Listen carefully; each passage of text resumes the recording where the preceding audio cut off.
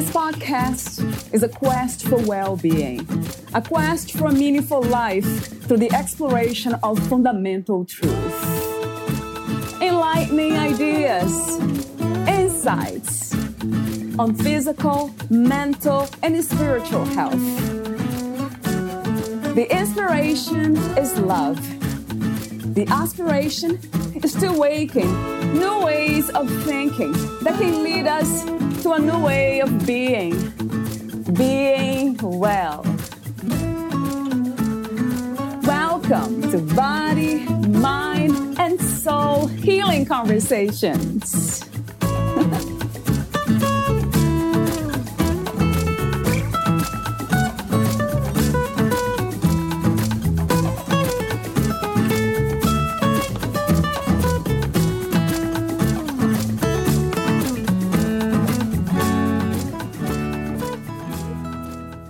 In this episode, Valeria Teles interviews Nate Terrell, the author of Achieving Self-Compassion, Giving Yourself the Gifts of Happiness and Inner Peace.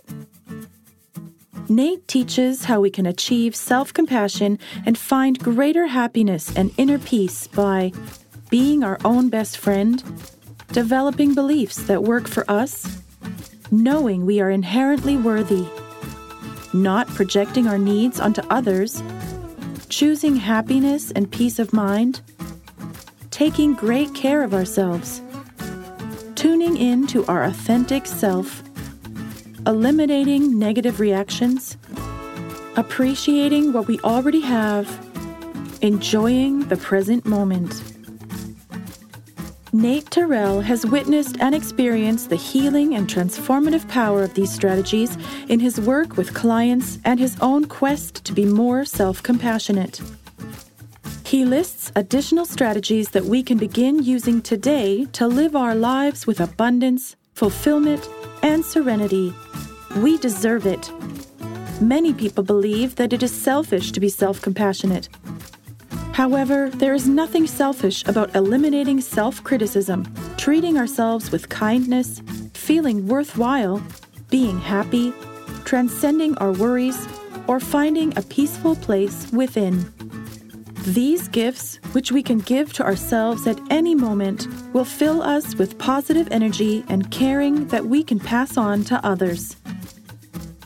Nate Terrell is also a therapist in private practice in Mullica Hill, New Jersey. He provides coaching and training on self-compassion, mindfulness, and many other related topics. You can sign up for self-compassion coaching on Nate's website, achievingselfcompassion.com. Here is the interview with Nate Terrell.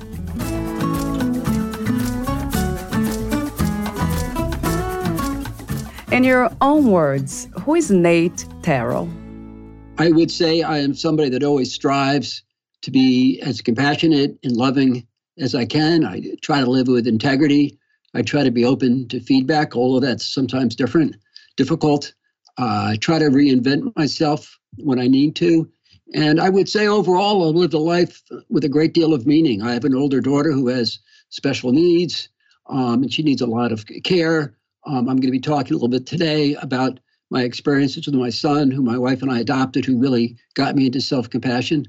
So I like to think of myself as eager for learning. And the last couple of years, I've really been focused on finding a peaceful place within myself and basically identifying with this peaceful place. So I think I'm less into the outer world that I used to be. I'm more into the inner peace, which I know you're really big on. Yes. Yeah. Thank you. Thank you so much, Nate, for what you do and the way you have described living your life. That sounds really good to me.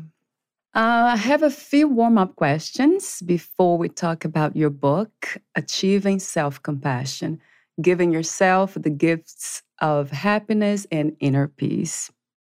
And the first warm-up question is, what is life? I would say life is an opportunity to create meaning, to be loving and compassionate to ourselves and everybody else, to enjoy the moment, to help create a better world, however we can. I'm not sure why we're all here, and sometimes I ponder that, but I figure here I am, might as well make the best of it. I love that. What do you think is the opposite of life? I would say the opposite of life is when people do not take the opportunity to learn and grow. And I'm not a judgmental person, but unfortunately, so many people don't live their lives fully because of childhood trauma, because of erroneous belief systems, because of their own fears. And so I guess the opposite of life is maybe it's fear.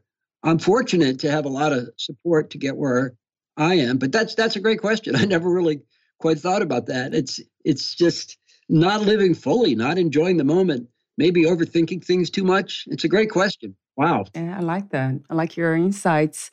I have heard that fear is the opposite of love, but I never heard fear as an opposite to life. That's interesting. What is the meaning of freedom to you, Nate? Freedom is the ability to act on our own choices. Freedom is the ability to grow into the people we want to be. I think freedom is the opportunity to create meaning in our lives. And as a white heterosexual middle-class man, I'm certainly well aware that I've had a lot of privileges that have given me maybe greater freedom.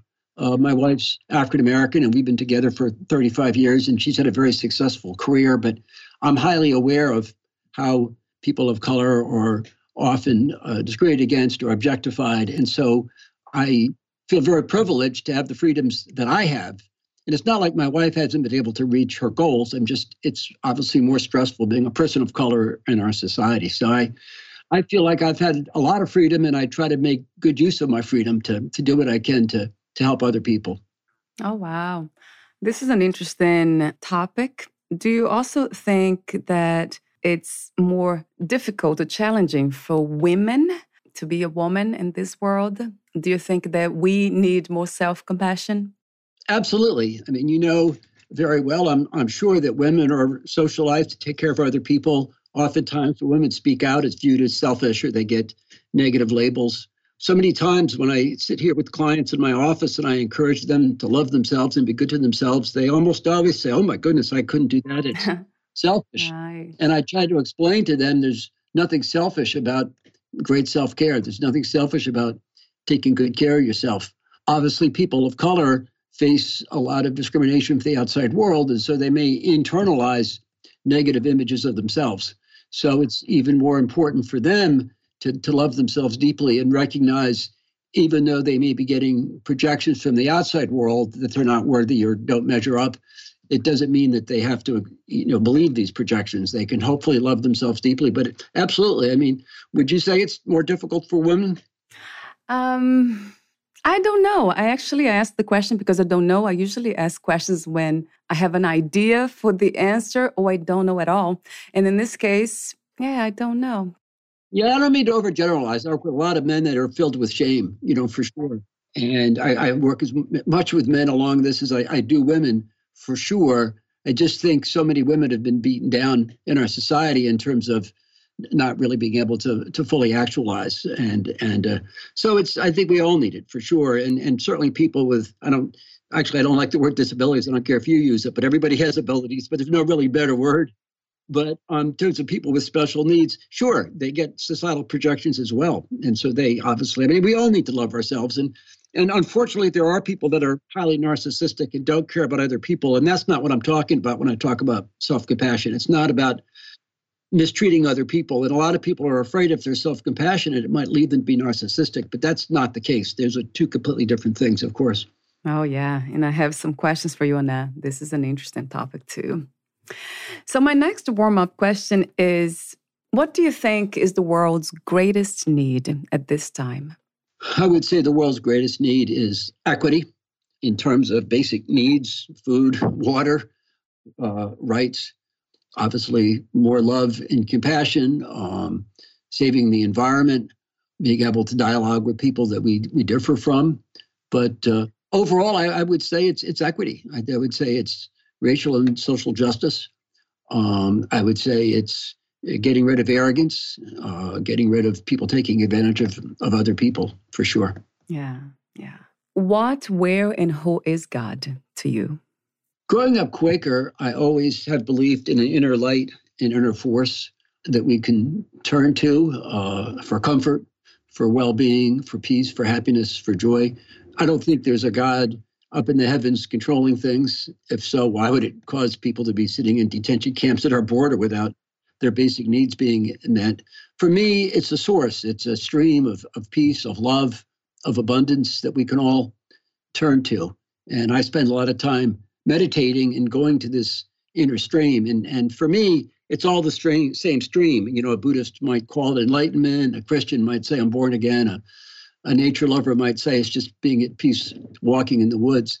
So I believe deeply in an inner spirit, but I don't know.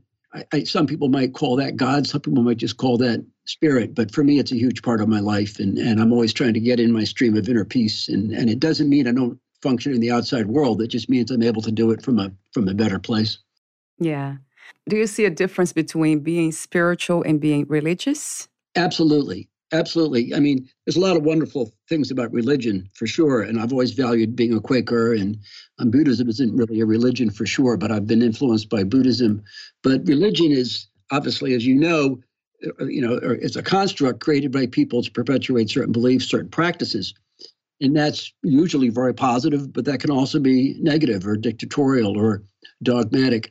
So for me, at least, my inner sense of peace and spirituality really have nothing to do with religion per se.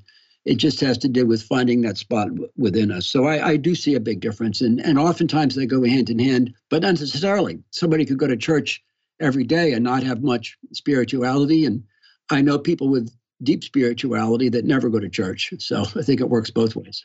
And that's true.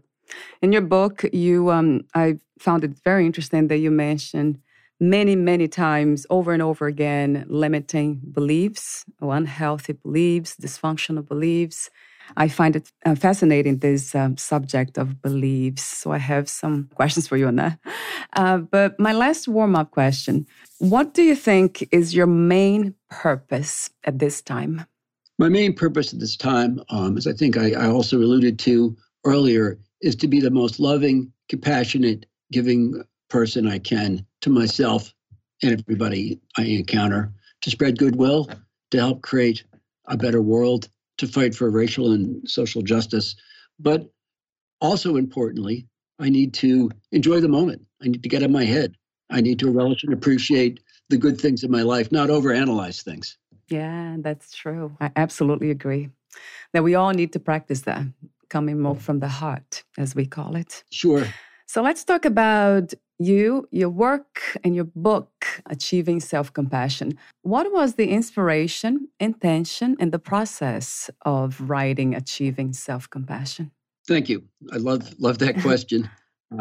I grew up in a Quaker family where there was a lot of focus put on helping other people, as I mentioned earlier, and not surprisingly, became a social worker. And this career has brought a lot of meaning into my life. But unfortunately, until recently, I wasn't as good at taking care of myself as I was other people. And about 12 years ago, my wife and I adopted our son. He came to us when he was 9, and he came to us having experienced some trauma and some difficult times. So not surprisingly, we had lots of ups and downs. And we were driving in my car about 6 years ago, and he looked at me very abruptly and asked me a question that changed my life. He asked me, you know what I hate the most about you, Dad? I was stunned. I mean, come on, what kind of a question is that? And I said, what's that, buddy? And he said, you think you can make me happy? You think you can take away all of my pain? I said, of course, I love you. I'll do anything for you. Without missing a beat, he said, you can't. That's my responsibility. I need to do that. I need to fix myself. And for one of the first times in my life, I think I was actually speechless. But eventually I did manage to ask him, like, what should I do? And he looked right at me and he said, why don't you take care of yourself and leave me alone? He said it in more colorful language, but I'm not going to use the words he used in this podcast, obviously, right. But he was very dramatic about it. And you know what I realized? I realized he was right. I needed to give him some space to grow and heal himself. So I began to let go of negative self-judgments. I began to be my own best friend and talk to myself all the time in a loving, caring way. I started to set better boundaries with other people. I started to do activities that brought me a lot of peace, like going to the woods and meditating and reading. And I had an epiphany, and this is the most important message I really have for the world at this point. I discovered, as I became more self-compassionate and more self-loving, that it filled me with an abundance of care I could pass on to other people. I could do both at the same time. I did not have to choose between the two of them, obviously. And I've seen this looking at other people. It seems like the people that love themselves the most deeply are also the people with the most to give. So that inspired me to become even more self-compassionate. It inspired me to bring this approach into my clinical work with clients and into the classes I teach at Temple University, into my work in schools. I go into schools and teach kids how to meditate and love themselves. And it inspired me in a lot of ways. And perhaps most important, it really gave me a focus I needed in my life. And as a result, I wrote my book. It took me about 5 years. It's only 94 pages. I don't write very fast. But and I spent a lot of time trying to get it just right. I guess I was a bit of a perfectionist. But it's been fun to promote my book, to promote my ideas. I put it out on LinkedIn. I love to give people free copies. And I love to, sometimes I just encounter people out and about. I mean, less so with the stay-at-home stuff, but I get talking with them, and if they seem interested, I just give them a copy of my book. You know, I'm using the book to promote this idea. So it's all sort of come together in a really beautiful way for me. Wow. What an interesting insight that we feel responsible for other people's happiness. I'm wondering why it happens. Why do we have this belief, and why it's most of the time easier to love others than to love ourselves? Well, yeah, I think it comes from a good place. I mean, we're taught it's better to give than receive. Of course, when we're self-compassionate, we're doing both. I think a lot of people give to others what they really want to get back, not from a selfish way, but I think it's some unconscious or preconscious, subconscious way. And I've asked clients this flat out. They believe, well, I'm going to give and give and give, and maybe somebody will give back to me what I'm giving out. So what I say to these people is, fine, be a giving, kind, loving person, but give yourself the same love. I've had so many people say to me, well, it's okay. It's easy for me to love everybody, but I have a hard time loving myself. And I say to them, well, aren't you part of like everybody? And it usually gets a laugh out of them. So again, we can do both at the same time. And as I said earlier, I think maybe women are particularly socialized to put their needs aside, although I think that's less true with, more recent generations, which is powerful. But it's a good question. I think a lot of people have guilt taking care of themselves, and I'm not sure why. It's a great question, but as we become more loving, again, we have more to give. So it's a total win-win for everybody. Yeah, it is. And you're right, it's a complex answer to give, right? To generalize ideas like this one. I have two questions before I ask you other questions. Lots of them I have here about your book and passages and messages that you put out there.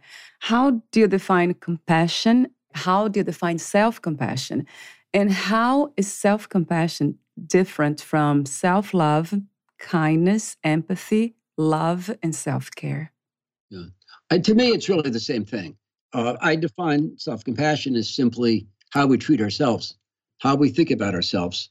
And we can do that in a lot of different ways. We can, cut off relationships with toxic people that make us feel badly. We can be our own best friend, as I said earlier. We can nurture ourselves. We can do things we love.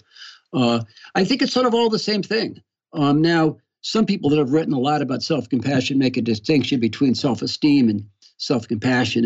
And what they say is that self-esteem is always sometimes based on kind of our accomplishments or how we think we rate compared to other people, whereas self-compassion has no limits. And I think that's true. But for me, it's also very important to realize we're all worthwhile. It doesn't give somebody the right to go rob a bank and say, hey, I'm just learning to love myself. But I really believe on a very, very deep spiritual level, we're all inherently worthy. Certainly some people are more productive to society than other people, for sure.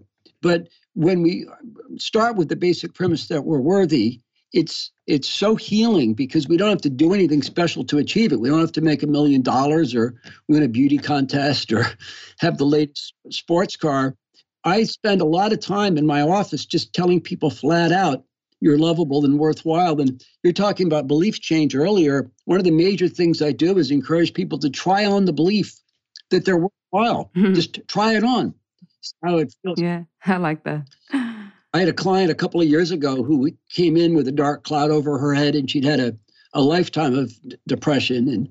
And at the end of our session, I said to her, could you try on for just a minute the belief that you're totally worthwhile and lovable? And I remember tears just streamed down her face, and she sort of whispered, I want to believe that. And then, of course, once we opened that door of her self-worth, we were able to just do so many things together, in our work. But getting back to your original question, I think self-love and self-compassion, I think it's all sort of the same thing, really. Yeah. And so self-compassion, do you think it is a belief? Because you just mentioned that could become a belief, or this is a inner wisdom, or it comes from that place of raw wisdom, or knowing? What would you say when we are there at that place? I would say it's both. That's a great, great question. I love that question. It's a belief that we can have sort of intellectually and cognitively. It's also an action in terms of treating ourselves well. But I also know, and you use the word knowing on a deep level. I love that concept. Deep down, we all have an authentic self. We all have an inner voice. We all have a part of us that knows what's best for us. And so self-compassion, in a lot of ways, is simply listening to that inner voice that knows what's best for us. And for me, that inner voice comes out when I'm in my stream of peace. And when I'm in that stream of peace, I also feel deeply connected to everybody else in the world. It's not like a selfish thing or a lonely thing. But I think you're right. I think there's deeper and deeper levels of knowing. And really, the very essence of self-compassion is to tune into those deeper levels. I agree. I love what you said too now about the inner voice, intuition, authentic self, just be in touch with that. And I'm wondering, how do we know for sure when we are listening to the right voice? Another great question, for sure. To me, yeah, for sure. It feels differently than just thinking. Mm-hmm. If I can debate something in my head, pros and cons, it's an intellectual exercise. When I'm operating out of my deepest wisdom, it just comes from a deeper place. I don't know if it comes from my subconscious. I don't know whether it comes from like a wisdom of a river of knowledge that's been passed down through all of our genes, but it's never wrong. When I trust myself at the deepest levels, it never leads me astray. It's always right on target.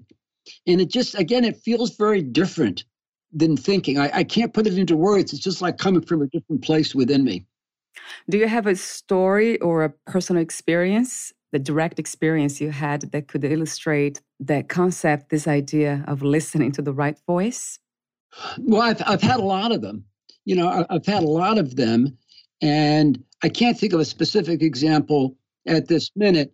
But what I often do is when I'm going round and round in my head about something, I let it go. And I put it in a compartment within myself. And I just wait. The answer it always comes. Sometimes it's a couple of days later. Sometimes it's when I'm driving in my car or running. It just emerges. And it's always the right thing. I guess with my son, I'll get back to an example with my son. So oftentimes over the years, I've tried too hard to rescue him. I've tried too hard to, I guess, maybe a little controlling in terms of trying to help him.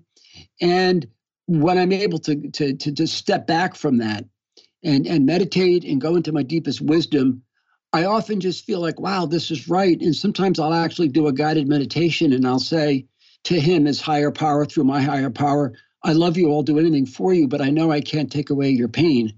I sort of give it back to him, not to make his life harder, but with the knowledge that only he can solve it, as he said earlier. So I guess that's a good example. In my deepest wisdom, I know he can figure things out. He's great at that. He's great at figuring his own life out. And I just need to get out of the way and let him do it. Wow, what a powerful message, Nate, for parents, because I think that might be a challenge, right? For Absolutely. parents not to tell their kids what to do exactly, how to do it, Right.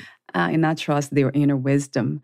So, in a way, you're just putting yourself in a position of a coach and not a rescuer.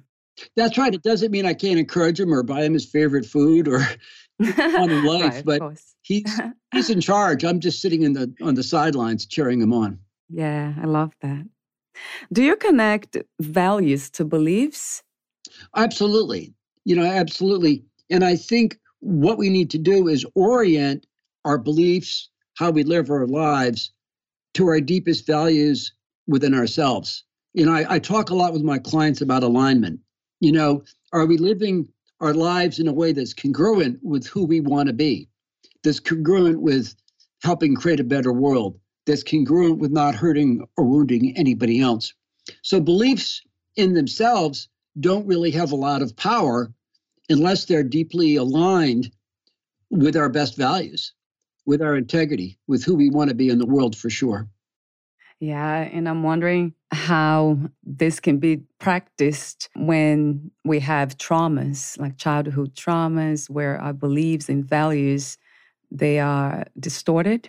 So that, like you said earlier, we need to address that first in a way, the trauma first, in order to create a new belief system.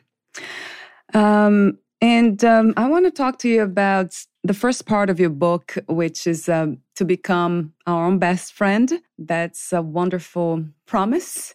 So how do we become our own best friend is my first question. And then tell me about some strategies that are highly effective in doing that. We simply talk to ourselves in a loving, encouraging, kind, thoughtful way. I say to myself all the time, I love you, buddy. You can do it. I'm behind you. It may sound cocky. I know I'm no better than anybody else. We're all worthwhile human beings. I don't say any of that from a place of arrogance or separateness. I just cheer myself on. Only I know what I really need to hear to feel better or heal some old wound. There's things that maybe I'm ashamed of that I don't want to talk with anybody about. I mean, it's not like I'm out robbing banks or something, but things maybe I regret in the past. And I can talk to myself in a gentle, soothing way about that. The problem is people don't do enough of it. And I say to my clients all the time, imagine you're standing underneath Niagara Falls and the water is just cascading over you. A lot of people haven't heard of the term neuroplasticity, which is how we rewire our brains by how we think, by our perspectives. We all need to do just more of it. We need to do it continually, constantly. I have my clients do role plays in my office. I have my clients write positive affirmations out and put them on their mirror or on their front seat of the car. It really needs to be a way of life. If somebody's spent their entire lives putting themselves down, a couple of positive statements aren't going to make a difference. We have to do it continually. And so what I often do is help clients figure out what their deepest pain or maybe what are the beliefs, what are the thoughts that they're suffering from. And then I have them develop a specific mantra, like somebody's felt like, well, I'm not smart enough. Well, maybe their mantra is, I am smart enough. And anyway, I'm worthwhile either way. So you mentioned people have been through trauma before. Many times it's identifying, again, the beliefs that are causing the pain and helping them create a mantra that they can use to counteract that. And I do a lot of guided visualizations with people in my office where I actually take them to their peaceful place and then repeat whatever healing mantra they've developed. So it's encouraging. It's cheering ourselves on. It's not very complicated. Again, most people just don't do it enough to make a difference. So it's a daily practice in a way, right, Nate? I would say it's even more. It's a minute, but it's just something all the time. I don't continually talk to myself, but I often do. And if I'm doing something difficult, I might say, hang in there, buddy, you got this. It's going to be okay. I love doing it, and again, I know I'm no better than anybody else. It's not about arrogance. It's just about giving ourselves some inner peace and happiness, really. Right. And that also comes from the understanding about the human DNA, the way we are wired in a way to focus on the negative. They call negative bias. Right. So that's a more reason to practice all the time because it's easier to focus on the negative. Absolutely. Yeah, our minds are like Velcro for the negative, as Rick Hansen says all the time in his books. Absolutely. Right. So that's a very good fact to know about ourselves as human beings. Sure.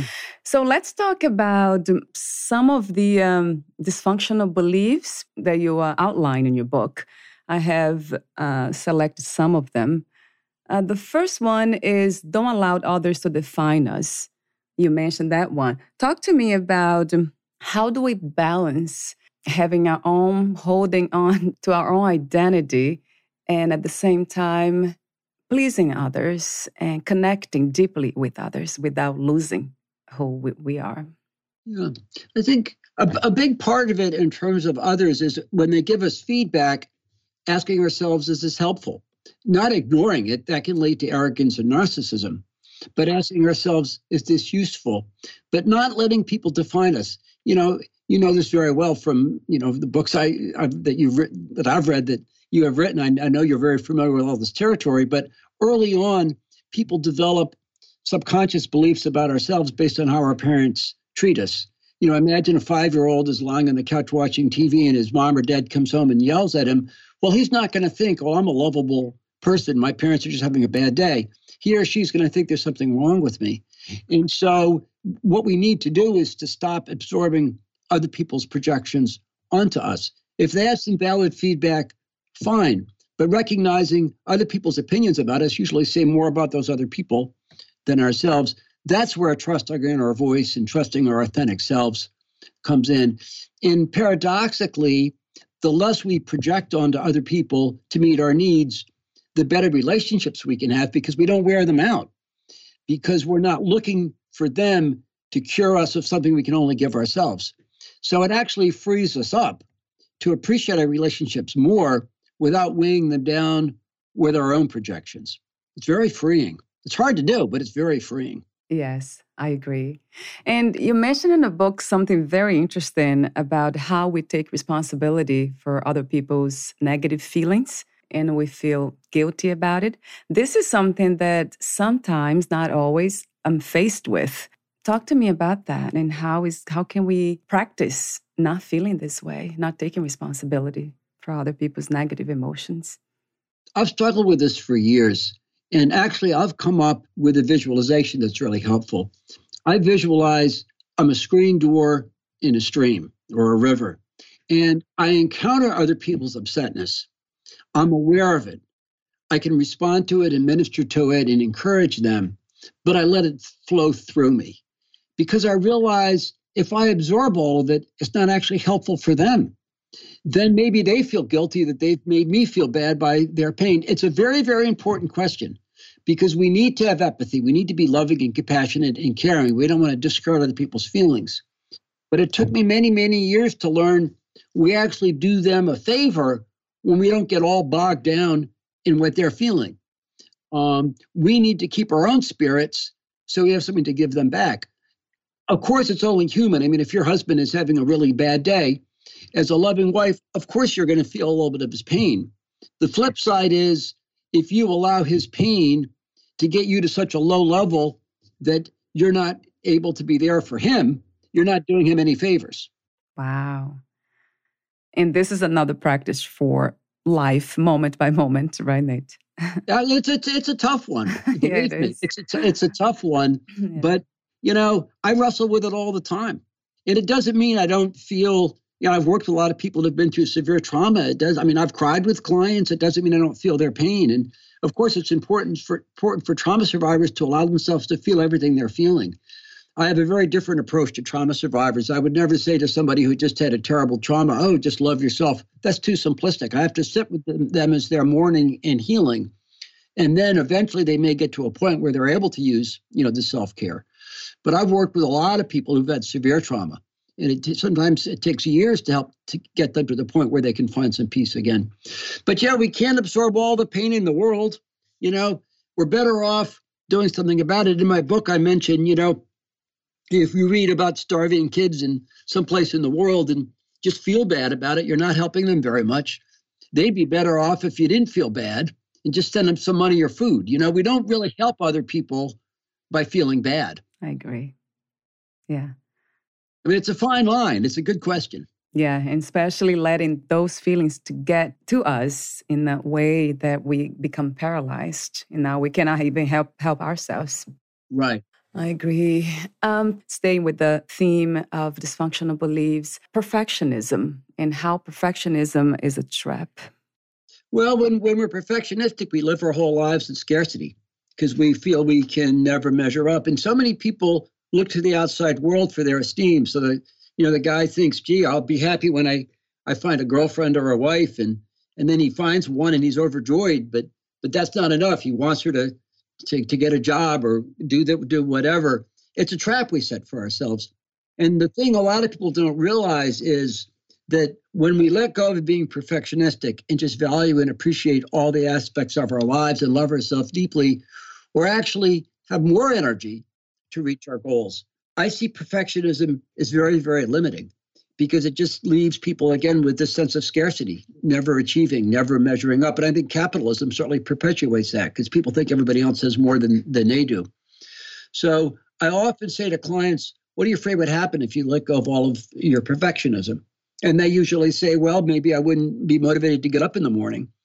And I always say to them, okay, try letting go of your perfectionism. And if you spend all day in bed, eating chips and watching soap operas, you can go back to beating up on yourself, but it never happens.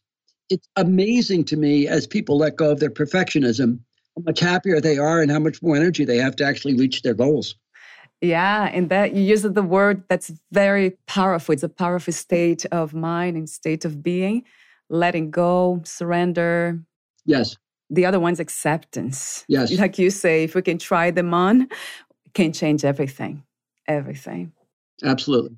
So there's another topic that that I'm very interested in because I know the effects, the negative effects of this state of mind, and that is being a victim, feeling that we are victims. So the victim mentality.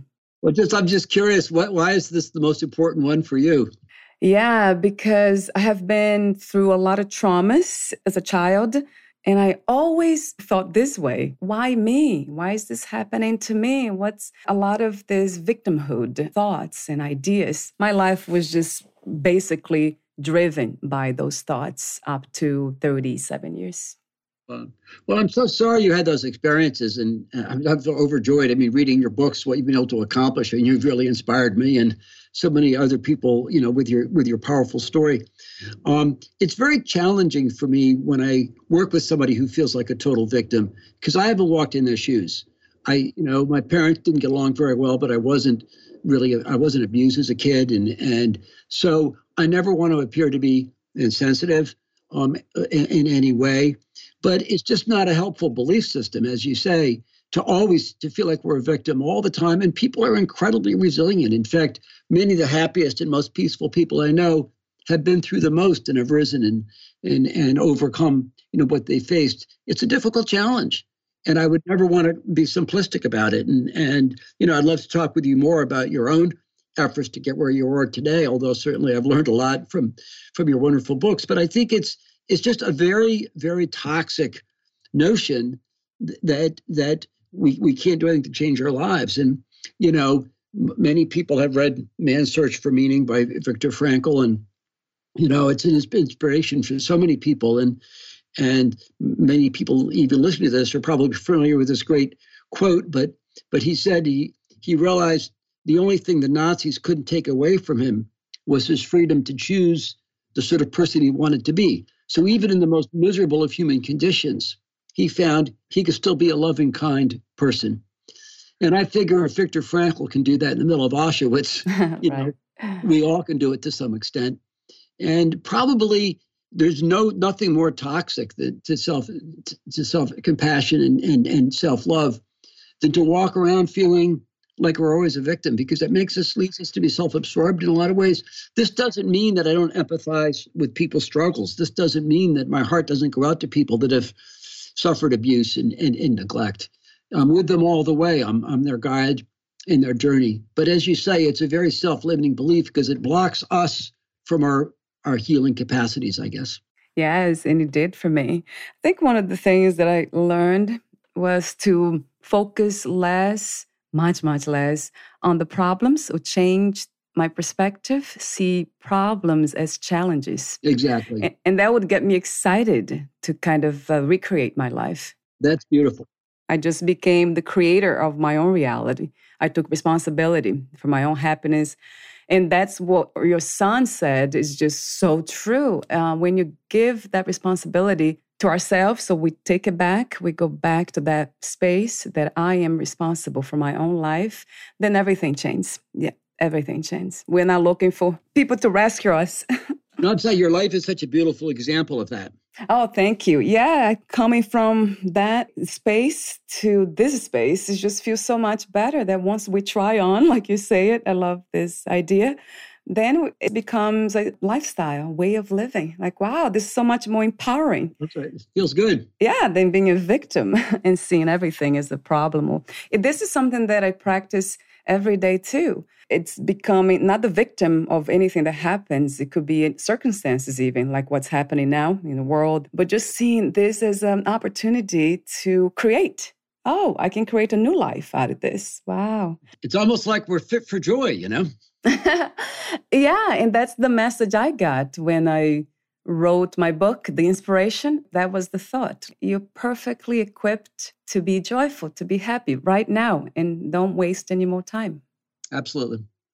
So another point that you mentioned, that we are not alone with our own problems. That has to do with support, looking for support and being open enough. Talk to me about this belief most of us have that we are alone with our own problems. Yeah, I often think about this. Since human beings began walking around on 2 feet 200,000 years ago, we've all encountered the same types of things: disease, death, loss of abilities, losing a child, having depression, having anxiety, having medical problems. In many ways, there's a lot of unique variations of the challenges people face. But a lot of times I feel a lot of peace and deep connection, just realizing whatever I'm feeling, whatever I'm experiencing, people have experienced this through thousands and thousands of generations. We're not alone. There's a sea of humanity out there of commonality that can bring us all together. And so many times I say to my clients, I don't want to make them feel like they're not unique or that their situation isn't something that, is challenging for them in their own particular way. But I so often encourage them to talk with other people, maybe join a support group, people that have been through the same thing. It's so powerful. It's so powerful. I mean, how many people have overcome childhood neglect or trauma and gone on to live great lives? How many people have learned lessons through tragedy? So on a really deep level, I think we're all united in just sort of the human challenges that we face, for sure. Yeah. And that goes back to what you said about that mindset of victimhood makes us live in our own heads. Now we feel lonely because the question is why it happened to me, why this is all about me. So that goes back to being selfish and perhaps narcissistic, right? Exactly. And that leads to my next question. We're almost at the end of the interview and I have so many other questions, but I won't be able to ask all of them. Let me select some, going with the flow here about narcissism and self-worth. So how do we know when we are practicing self-love and self-worth and not selfishness? And I would say we simply need to look at our behavior. This really comes down to behavior. If our attitudes, the way we treat other people, lead other people to feel bad or wounded or disempowered, then that's narcissistic. That's selfish. If our self-compassion leads us to be more loving, more kind, more tolerant, more abundant, then that's obviously not being narcissistic. The proof is all in the pudding. It's like sort of what we do in the world. It's what we do in the world. It's how we treat. It really, really comes down to how we treat other people. It's not very complicated. Do we radiate peace and love and kindness, or are we critical and judgmental and try to make people feel bad? It's not very complicated. And this is stuff hopefully all of us learned in kindergarten, you know? Yeah, I agree. That's kind of easy to assume that people, when they help others, they're not being narcissistic, they're in a space of love. But as you know, that can also be false belief that by giving love, you will receive love. So it's not really that you're loving, you are unconditionally, at least you're not doing that. Right. You're expecting something in return, which is not healthy, in my opinion. Right. And another point I wanted to make about self-love, it's easy to know that we are not in the space of selfishness or narcissism when we don't feel like we are more important than others. We see ourselves as part of the world as a community. There's no separation. So that's another way I can tell pretty fast. Yes. Self-importance, that's not there. Yes, Yeah. absolutely. So my last question, I guess, about spirituality. You don't talk much about in your book. You mentioned the inner light, which is highly spiritual, intuition. I'm just wondering if you also consider a form of self-compassion, practicing the belief that there is a God out there that loves us unconditionally, in the sense of religious people and the idea of God as a separate being. Sure.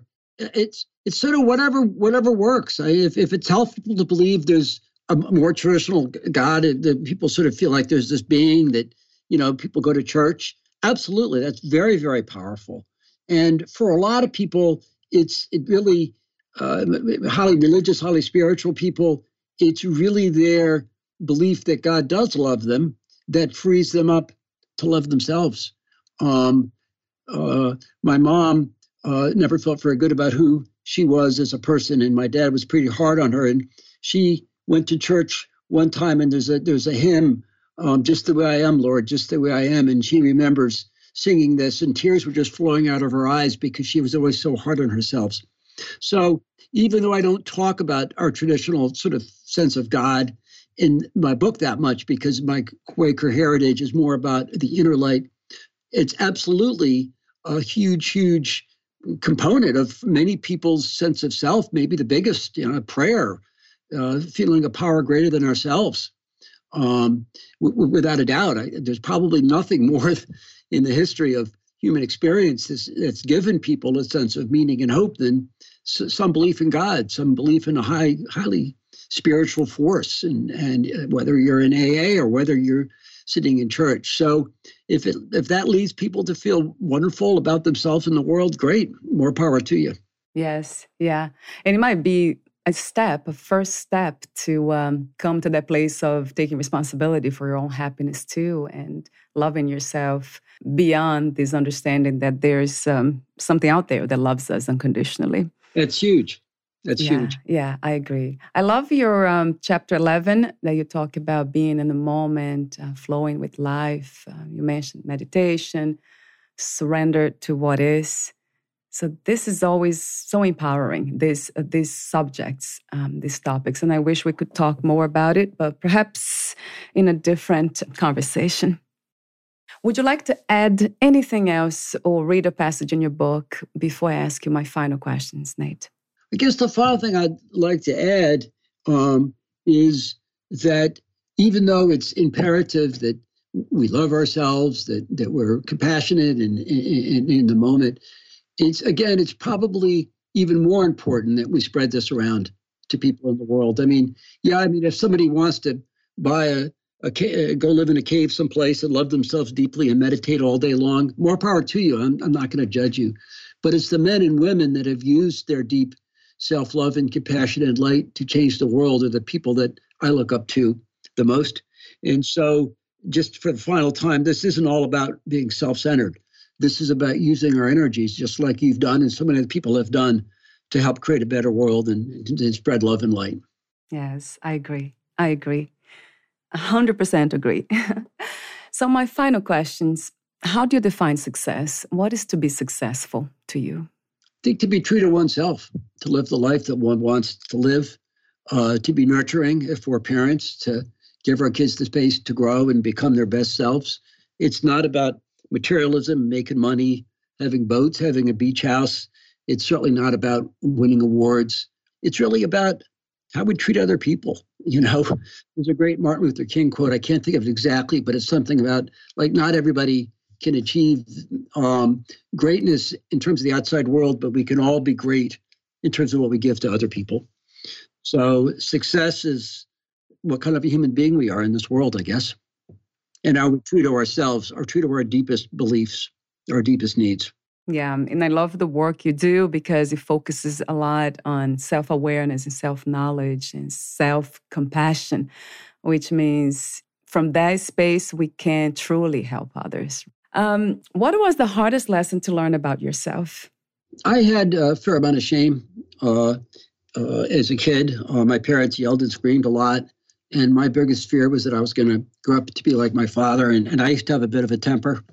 I wasn't always as zen as I may come off at this moment. In fact, I don't think my wife would think I'm as zen as I'm coming off at this moment. But, I had a lot of shame about that. It took me years to overcome my temper. And what I realized was my shame wasn't helping anybody. So I've worked really, really hard not to be emotionally reactive. But I grew up with a lot of that. So I think that's the biggest challenge I have faced, to be able to take a step back and not be emotionally reactive in situations. And it's really freed me up to be my best self and to be the sort of person I want to be. But it's certainly been a challenge at times. Yeah. And that's interesting how all these negative responses to life or whatever happens around us, it blocks, like you just said, it frees energy. But those negativities, they block our energy very much. My other final question is about healing. What is another word for healing? I would say another word for healing is to simply recognize the forces, the beliefs, the conditioning that are holding us back. And once we eliminate those beliefs, whether it's a victim complex, whether it's arrogance, we automatically heal. We're already healed at a deep level. We all have an inner child inside of us that's kind of pure. I don't believe in original sin. If you look at a baby, I don't believe that they're somehow carrying evil or whatever within them. So healing is there once we get rid of whatever is impairing our ability to get there. And, whether it's self-criticism, whether it's behaviors that lead us to be ashamed of who we are. So healing is spontaneous. In a way, we don't really have to do anything to heal. We're already perfect as we are. We just need to get rid of whatever's blocking our ability to manifest ourselves and help us grow into our best selves. Yeah. So it's more like unlearning than learning in a way. I'm sorry, that's kind of a long answer, but it's a great question. I had to think about it for a minute. Yeah, great answer though. If you knew you would die soon, meaning losing the body, would you make any change in your life or do anything differently? I think about that a lot, and I don't know that I would. I might go to an island someplace and sit under a palm tree, but I don't know that I would, to tell you the truth. I think about that. I think, what if you had a year to live? What if you had a day to live? And if you're lying on your deathbed, what regrets would you have? And that thought, it may sound, a little bit morbid or whatever, but the idea that, sure, we could all die at any moment actually compels me to work even harder at living the life I want. So I think I'm very fortunate. I feel very lucky for the gifts I've been given in life, and I don't think I would change a lot, to tell you the truth. Yeah, I like that. I love the answer. Every time I hear I wouldn't change a thing, right? And it's pretty fast too, then that's when I know they're living the life. Yeah. The purpose of whatever it is for this experience. Do you believe in life after death? I'm not sure. It's fun to think there might be something out there. I just don't know. It's something I've wondered a lot about, and I would love to know. I'm not sure anybody's ever really known. I think there's something out there. I'm just not sure what it is at this point. Yeah. What are 3 things about life you know for sure as of today, Nate? I know that human beings are basically good, and that we can appeal to that goodness within ourselves and within other people. And I know that life is an incredible opportunity for growth and healing, and appreciation and joy. And finally, I know that all I have is this moment. And what I choose to do with this moment is what makes the difference in the quality of my life. Yeah. Yes. Thank you so much for your wisdom, your presence, for this great conversation. It has been fun in a spiritual way, I call it. Thank you. Well, thank you so much. And thank you so much for all you do for the world. Thank you. Where can we find more information about you, your books, products, services, and future projects? My website is www.achievingselfcompassion.com. And on my website, you can find links to some of my YouTube videos, to my Facebook page. You mentioned my book earlier, Achieving Self-Compassion, Giving Yourself the Gifts of Happiness and Inner Peace. That's on Amazon and other bookstores.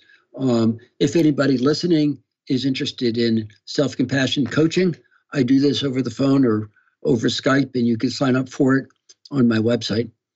So, and there's a lot of other good materials out there on self-compassion as well. So if anybody's interested, you can look up my stuff or look up other people's stuff. It's sort of a movement at this point, which is wonderful. Yeah. Thank you so much again, Nate, and we'll talk soon. Thank you very much. Bye for now. Bye-bye.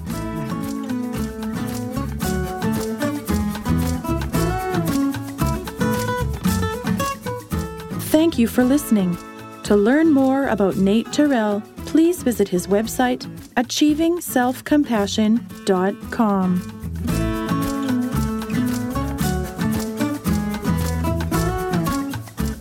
To learn more about this podcast, please visit fitforjoy.org/podcast. I want to thank the Patreon members, Lawrence McGrath, Mark Basden, Terry Clayton, and Aidan Vickrock. Thank you again for listening, and bye for now.